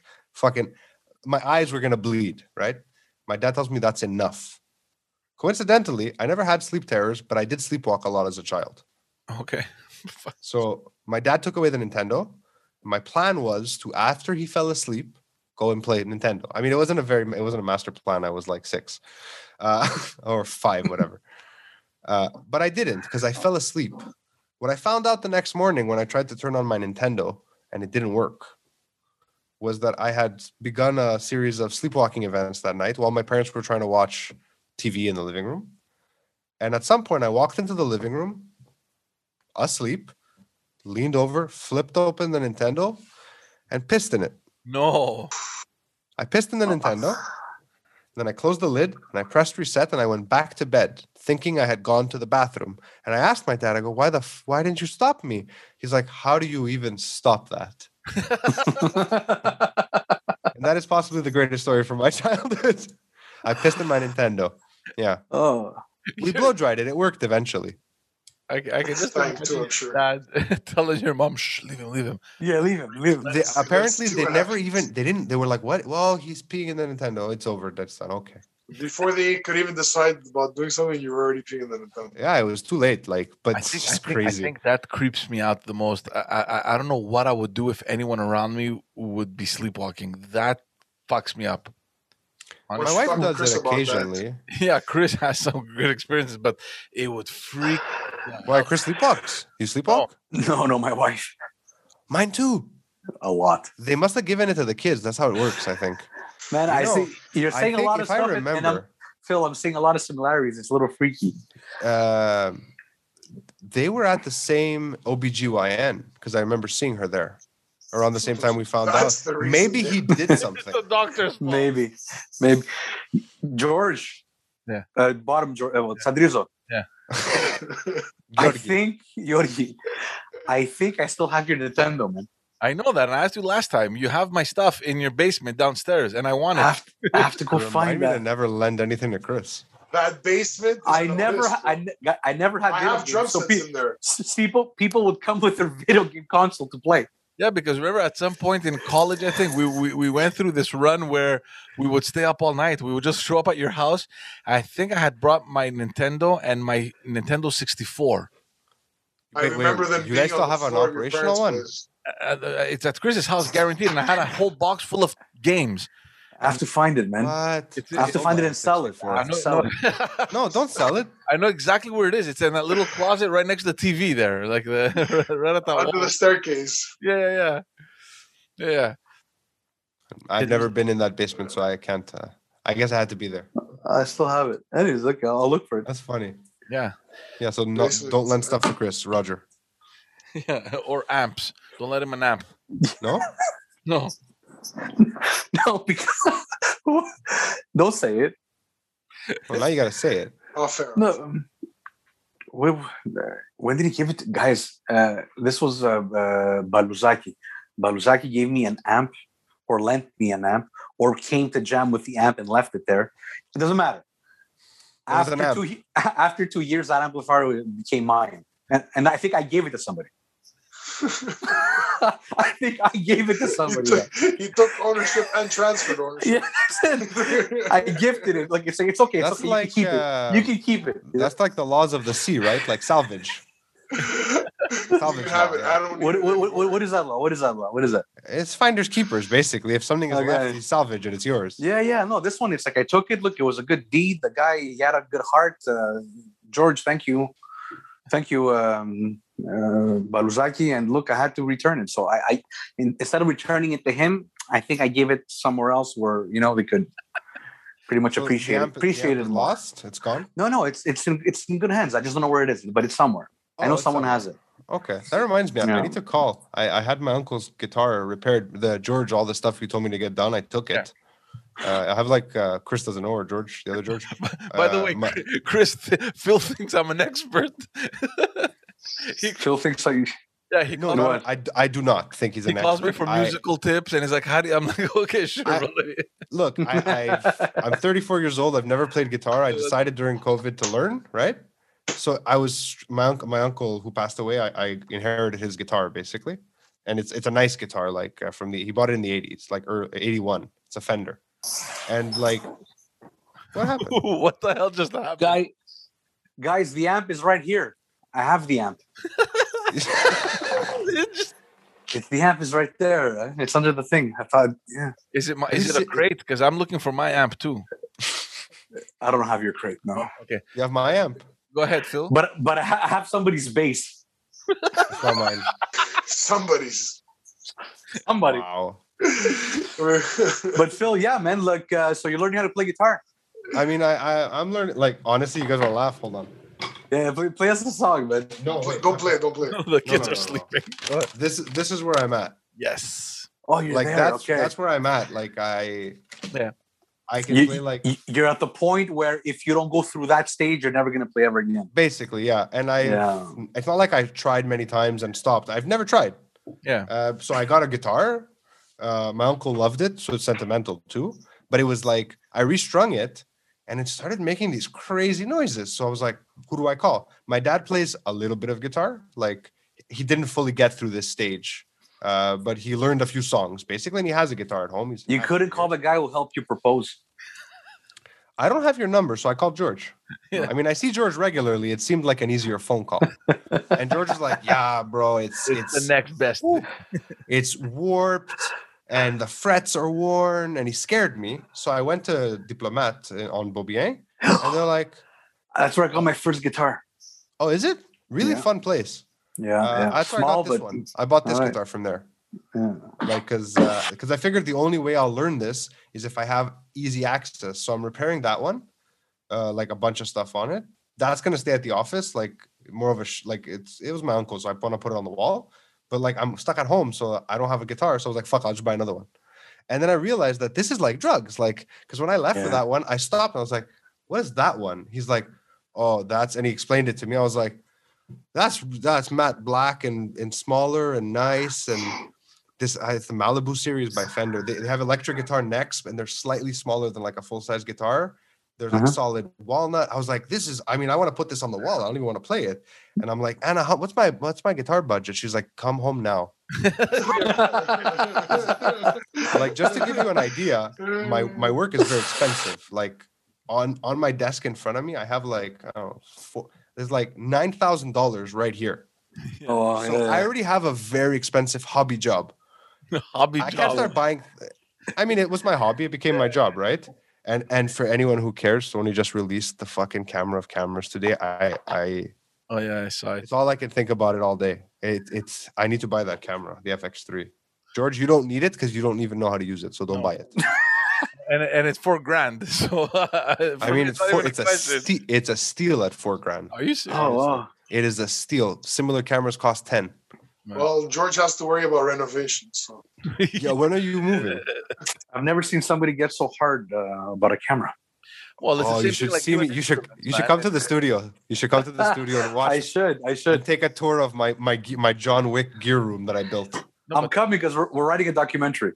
Right, Chris, it's the same thing like somebody walking into your house and wondering why the hell do you have a whole wall full of guitars? You know how many guitars do you have? There's that's too many. I know. 12 hanging.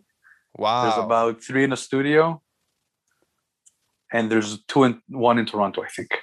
So 1 in Toronto? and 3 basses, about 17 or 18, something like that. 4 if you count the one you don't know. How many don't belong to you? Yeah, 1.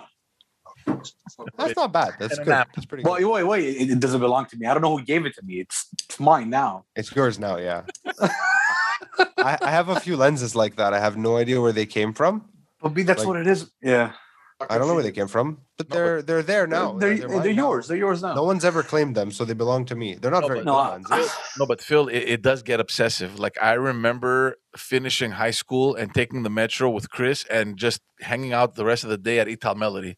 Like he would try out the guitars and I would just watch him because I suck. So I'm like, all right, Chris. I never understood that, George. How do you suck so bad? You were in all their shows, the band.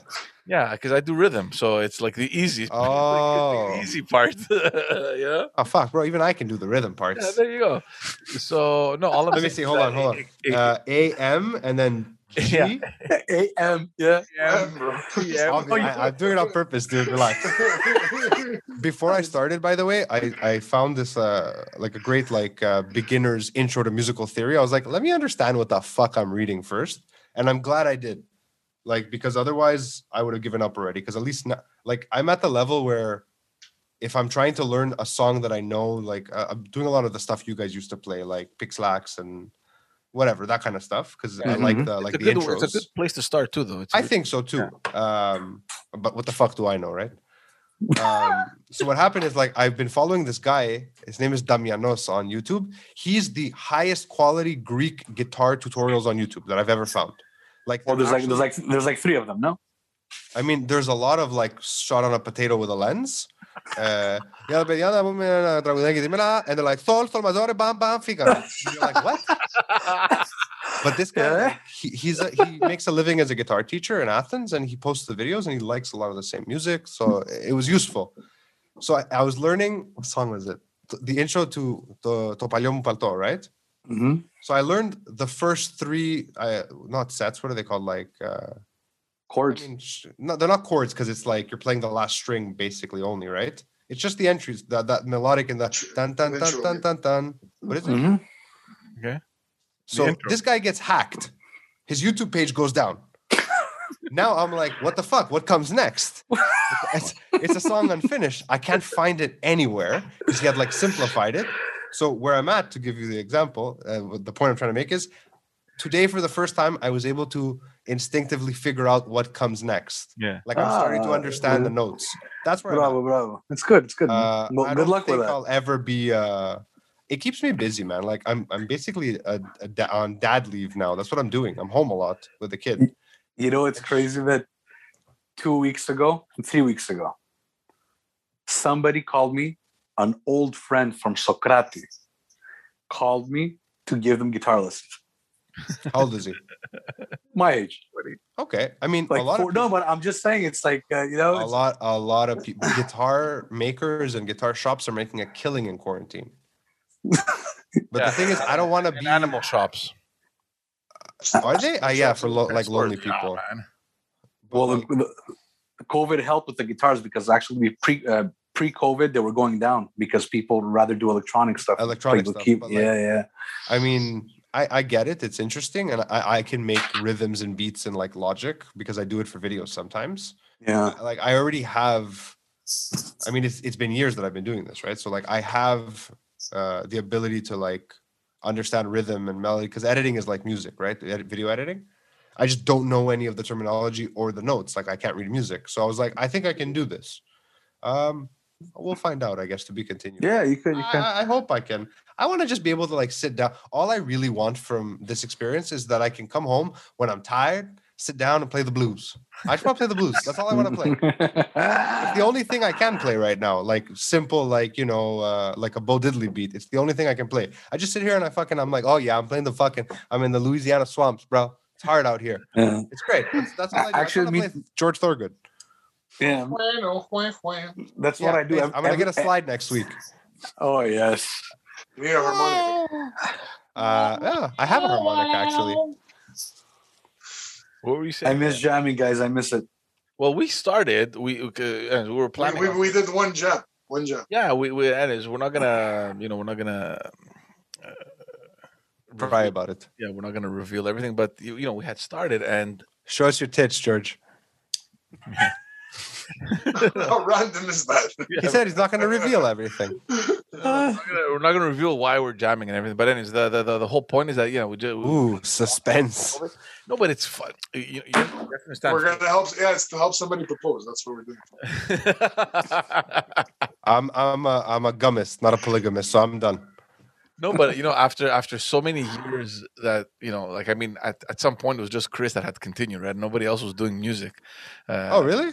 Yeah, I mean, Johnny too. Oh yeah, and Johnny, yeah. But we did 2 bands with Johnny after that. Yeah, 3 bands. So yeah, I've seen you everywhere playing music. Like, literally, if there's Greek music playing, Chris is there. I even saw me in one of your videos when you did the festival. The film festival, yeah. The film festival. Yeah, honestly. There's a nice shot of me playing the bass. Yeah. Amazing. That is one of my best, like, random projects. Like, amazing. They're like, can you make us a video? I'm like, oh God, it's dark. There's nothing to do here. But like, I had an idea when I got there. I was like, I'm fucking running with it. Very well done. Plus, you inspired me. The shots with the glasses, the stuff, when they were prepping. Oh yeah, the champagne. Yeah, right? yeah. No, you did nice shots. That thing has fucking. I mean, I've done some really cool stuff that have like no views. That thing has thousands of views. It's the weirdest videos that take off. Like, well, weird. Like the podcast episode I did last week. I looked earlier. It's like at 7,500 views on Facebook. Yeah. Because it's about COVID and it's a doctor who's giving information. Right. And then like the episode about Bigfoot that I did. Yeah. I mean, I have a filler episode. My guest canceled, so I was like, okay, on the fly. Bigfoot, is he real? I don't know. Do you guys? I don't know if you guys are. Maybe you're too old because you're older than me. Do you remember? Maybe we're too old to remember this. Like maybe what I'm about to tell you. By the time I was doing this, you guys were like dating already. Saturday morning cartoons in the early '90s. Do you remember there was a Super Mario Brothers cartoon, not the weird live action shit? Do you remember how it was like you'd be watching Super Mario one Saturday and then it continues the next Saturday? All of a sudden you get fucking Zelda. Do you guys remember this? No. Yeah. Okay, at least one of you. So that's kind of what my podcast is. You never know if you're going to get just me. I might have a guest, I might not. It's all up in the air. You don't know when you get Zelda. Yeah, every so often it's just Zelda. Yeah, I'll check it out. It was Mario and Luigi in human form. No, not that one. He's talking about a cartoon. Oh no, you're right. You're absolutely right. They would intro the show and then it would go to a cartoon. Yeah, and then sometimes you just get Zelda. It was that wrestler. That wrestler with the long curly hair. Oh yeah. He used to have elastics coming out of his skin. What's his name? Yeah, I don't know what his name is though. I was never into wrestling. Lou something. Lou Ferrigno? The Hulk? No, that's Lou Ferrigno. It was Lou something. It was a wrestler. Anyway, I forget his name. I know who you're talking about though. Yeah, with the Jerry curl. Yeah. The VO5 hot oil. Yeah. Yeah, no, good but times. See, but for us, I mean, we hadn't. So yeah, just to go back to what we're saying. I mean, we hadn't seen each other in forever, and then we didn't think anybody was even going to agree. Remember, you guys? Where I'm like, oh no, he's not gonna come. Oh, the other guy, nah, probably not. I'm like, guys. What are you talking about now? I lost you. The jam. Music. Oh, the jam, back to the music. Yeah. Okay. So, but luckily everybody was on board, and it sucks, bro. Like I think we like George said, we had one jam, and we're like, yeah, let's go, and then it's like everything closed down. We're like, what the fuck? Yeah. I mean, that's how it's been for a lot of people, though. Like you get back into something. I mean, I wish I could jam. I mean, I can't jam. I don't know how yet, but like I'd be happy to sit in on a jam. Yeah. A lot of people they're doing. Guitar. They're doing the online thing, man, with, what is it? Jam, Kazam. Are you rapping right now? What's happening? No. There's like a website. You plug into the website. You hold your hands up. You have an audio interface. Yeah. What just happened? That was so cool. Not bad. So George the drummer, right? Yeah. Was he the X-Jazz drummer? Yeah. Did you have a lot more hair? Why don't I recognize you at all? It's so crazy. And it depends which era. My hair has gone through many eras. No, X-Jazz, it was short. X-Jazz, it was short. And Heaven's Misery. Sideburns still here. Sideburns still there. That's a big commitment, man. Good for you. I had a goatee. I always had a goatee. I never had a goatee for like 17 years straight or something. I had a goatee in grade 5. That was a great cut. I had a goatee in grade 5. Husband. Like the end of a rap video. What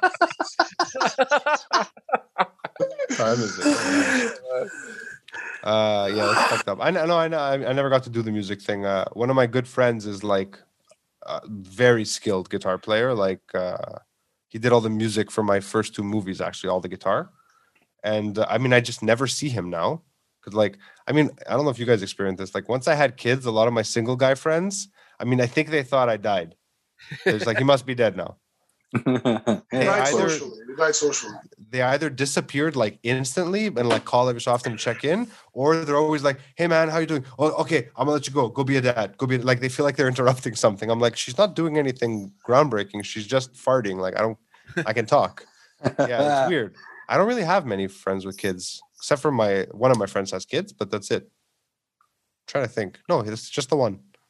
Yeah. How many movies do you have? Depends where you draw the line to what's considered a movie. Well, movie, short film, whatever. I mean, they're all mostly short. I've done 4. No, I did 3 shorts that were like 4 festivals that did runs that I sent out, and I mean, they did okay. One of them is actually really long. It's like 40 minutes long. Oopsie. Like I was trying to make a short. It wasn't long enough to be a feature, so it couldn't fit into any category. So it was like, what the fuck is a 42-minute short? I'm like, I can get it down to 39. They're like, that doesn't help. Yeah. But they did okay. I mean, like I submitted them to the catalog at Cannes and they got accepted. 2 of them got purchased, like the rights to air them on like some small channels in Europe. One of them in Turkey, I had like a 1-month deal. I made like 500 lira, or like whatever, like garbage, no money. Like they don't. The first one cost $500 to make. The second one cost $4,000 to make. The third one, which was like the biggest one, cost like 22. I forget how much it cost. It cost a lot of money. We never recouped any money, but they did well in festivals. And like, which one was that? The zombie movie I made. Wow. Okay. Yeah. You made a zombie movie. I mean, I had like a pattern. During the financial crisis in Greece in 2008, I made a film about like perception and how like the media was making Greeks seem lazy to justify what was happening. And then the Golden Dawn came to power in the crisis. I mean, no one's surprised there. Like it's just like before the war, right? Like power, it's just that they gained some power. They rose in support, let's say. Yeah. And then I found out that they had a local chapter and I was like mind blown by it. I was like, what? How is that possible? So I made that movie about the Golden Dawn. So everybody's like, okay, time for the third installment of this like Greek social trilogy. So I made a zombie movie. I mean, it's all the same actors. Technically, it's a trilogy. It's like a spiritual successor. It's like first there was lies, then there was Nazis, then the zombies came. Like it all makes sense up here. No, the zombie movie was we were trying to pitch Prime and Netflix, and it just didn't turn out the way we wanted. It's good, it's solid, like it's fine. You won't be like ugh watching it. You won't cringe, and the production value is like through the roof. I had really talented crew with me. But it's missing something. It was something missing, and I've done some doc work. I did a punk rock documentary where I was like, I've done a bunch of stuff where I wasn't the director, where I was the director of photography. Like, if you want to know how many, I have no idea. I mean, I've done a ton. Okay. No, so with like 25, 30 grand, you could put something good together. If no one gets paid. Yeah, I'm not even joking. If no one gets paid, 25, 30 grand will get you the equipment and the food to keep them from revolting and make something visually okay. Oh, wow. $25,000 is nothing. It's nothing for a movie. It's an indie starts at like 200K. You're starting and you're still, most people aren't getting paid and you're only getting paid from the tax credits. Do you? No, that's how directors get paid. No, I get it. Yeah. It's crazy. It's surprising. That's why I do commercial work, because I have kids and they're hungry. Yeah. But do you miss it? Do you ever think, fuck? Every fucking day. Yeah. Every fucking day. Sometimes I'm on set and I'm getting paid good money to do a pretty cool commercial project, and I look around and part of me is like, fuck this place. I should have been making movies. I mean, I shouldn't complain because it's still awesome. It really is. Yeah. But like, I've been working. I feel like one of those guys who's always like, I'm working on my book. Like I've been working on a documentary for like 5 fucking years. Like I haven't shot a single frame of video, just because I can't figure out. I just cut myself with the knife I've been playing with.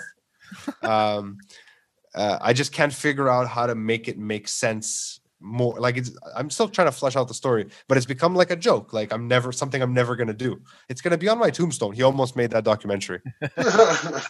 Movies always interested me, man. Directing, film, the creative process. I always like that. And you know what? Just as dads, we're getting into this a little bit more now with the videos, and it's just a blast. I love it. Yeah, George told me all the things you think you're going to be able to do solo, the 3 of you, and I laughed so hard. Let me dream. I'm a dreamer, baby. Yeah, that's the one thing I've lost. Because I do this for a living now, I've lost that ability to not look at something and be like, that's a great idea. I look at it, I'm like, it's going to need this is going to cost this much money. We probably can't do it. Like, even Pantelis gets mad. He writes a script. I'm like, where are we getting a budget to shoot an epic mobster pick in ancient Greece? Like, where's this happening? Like, what's happening here? Who's paying for this? He's like, you can always raise capital, man. You can raise money for this. There's angel investors right now that will give you their own money, man. You don't even have to go through a fund. No one's going to invest in an indie film during COVID because there are no returns. Unless you find a cinephile who just wants to put money in, which I've experienced. I've had. Well, actually, the investors today that are investing their money, they're not investing for COVID. They're investing for after. Because like everything's gonna go crazy after, right? The market is gonna go insane. Another clue he's dropped to what he does for a living. Interesting. No, I'm just saying a lot of people are gonna open you're up right. restaurants. You're absolutely right. A lot of people are gonna open up bars, even if the bar lasts a year, doesn't matter. Let me capitalize for 1 year and close it. You know, I wonder when that year is gonna come though. That's a different story. I mean, year one. We should reset. You know what? Fuck it. Let's reset. One. We'll call it AC after COVID. Or wait, are we doing AC already? But it's a lot of fun. You're gonna crush Christianity's ego. But I want to do movies. I want to do documentaries. I want to write. I want to do scripts. I want to do all sorts of stuff. One of your I don't know if you guys know him. The guy I asked you about, George. His kid's at the daycare too. What's his name? Pano. His name? No, Jerry. Mikey. Gerasimo. Yeah. Mikey Dipa. Yeah. Yeah, he approached me about something pretty interesting, and I just realized as I said that I never called him back. That was like 4 weeks ago. That's nice. I should call him back. Now you have got daycare drop off. No, I'm gonna call him. I completely forgot. I know we're moving. Like we're signing on the end of the week. We sold our condo because like we're out of space, and like that's all we've been doing. It's like Centris all the time. It fucking sucks. Like I don't know where the hell we're gonna end up. So like I've been kind of like hyper focused on that and whatever work I can get done. But yeah, it's time for a house. Like you guys are real dads. I have no home. I have a condo. I mean either. I live in an apartment. Yeah, it's not the same though. But you have square footage. Different. I have square footage. Yeah, I do. You have basement? No basement. You told me everything's in the basement. In his mom's house. Yeah, my mom's. I live with my parents. I told you. That's kind of it's genius, really, is what it is. Like I live with my parents without living with my parents. It's genius. Trust me. I mean, like I'm in the same building. My parents are in a duplex, but my grandparents are alive and well. So there's a vacancy issue, right? So it's prime. It's prime location. I have my eye on it. Living in a duplex. And you know what? Because we're so close, it's almost like we're far apart. Like they won't get in your business. That's right. But when because we're so close. There you go. You got it. Dude, I know. I grew up with my grandparents downstairs. Yeah. It's my mom's parents. Yeah. It's genius. It's great. It's an amazing setup. I wish my kids do the same. Like it's going to be the whole house, just family. Yeah, we'll like break down the walls. Yeah. Multi-generational. Cool. Yeah. I mean, I don't know that I can live with my parents right now. Your dad's watching this episode. He's like, shit. He's probably thinking the same thing. Come over. Come live here. Who, my dad? Yeah. No, my dad for sure doesn't want me living with them. I don't even doubt it for a second. I don't doubt that for 1 second. I don't blame him. I don't blame him. We're grown men. We shouldn't live with each other. Yeah. It's just strange. I've never even, as an adult, vacationed with my father. The idea of having to share a home with him again sounds bizarre and strange. Very strange. Like he's getting older now. I don't want to see him frail and shit in his like little underwear in the morning. I don't need that. I want to remember him in his glory. I want to remember him in his glory days, wearing tidy whities, smoking a cigarette in the morning with a mustache in 1997. He was young. He was in his prime. He didn't give a fuck. And some throwing spatulas on you. Oh, that was later. Before throwing spatulas. That was later. I can feel my dad shaking his head. Like I say the words and it ripples in the universe. He's saying dumb shit about me. I feel it. I can feel it. What the He's like hell looking around. What did he do now? What the fuck did he do now, that kid? All right, guys, it's getting late. We kept Phil up. We don't want to get him in trouble. Oh, wow, we went along. No, you kept my wife up because the bed's in here. She can't sleep. Oh, poor girl. Yeah, do apologize for us. Yeah. Thank you for coming on. Thanks for coming on, Phil. I appreciate it. We're gonna. Did we start recording yet? Imagine we hadn't been recording all this time. Yeah, I think you ignite a little curiosity in Chris, and I get excited because I've been on set with you. And what do you? Oh, you mean professionally? Okay. No, seriously, man. You did, and it's. I've been thinking for a while because you know what you said about your video, your filming becoming like work. I kind of went through a phase where my music did that, and I didn't like it, and I had to bring it back. Most people do when they do. Yeah. And you know what? Income. Yeah. And there's no reason to feel guilty about it. You lose the magic. Yeah. You know? Yeah, temporarily. Yeah. And then you have to find ways to get it back. So you make my videos and I'll play your concerts. Fucking awesome. Everything's canceled because of COVID. It works out. All right, guys. Thanks for tuning in. Once again, AM, BM. Be mage. See hashtag. What's the beat? Hashtag, yeah. Hashtag, go. Hashtag.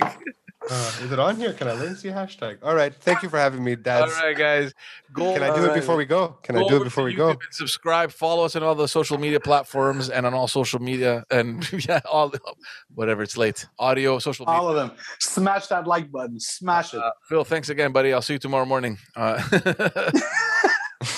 right. Nice to have you on, Phil. All right, bye, guys. Bye. Take care, man. Have a good one.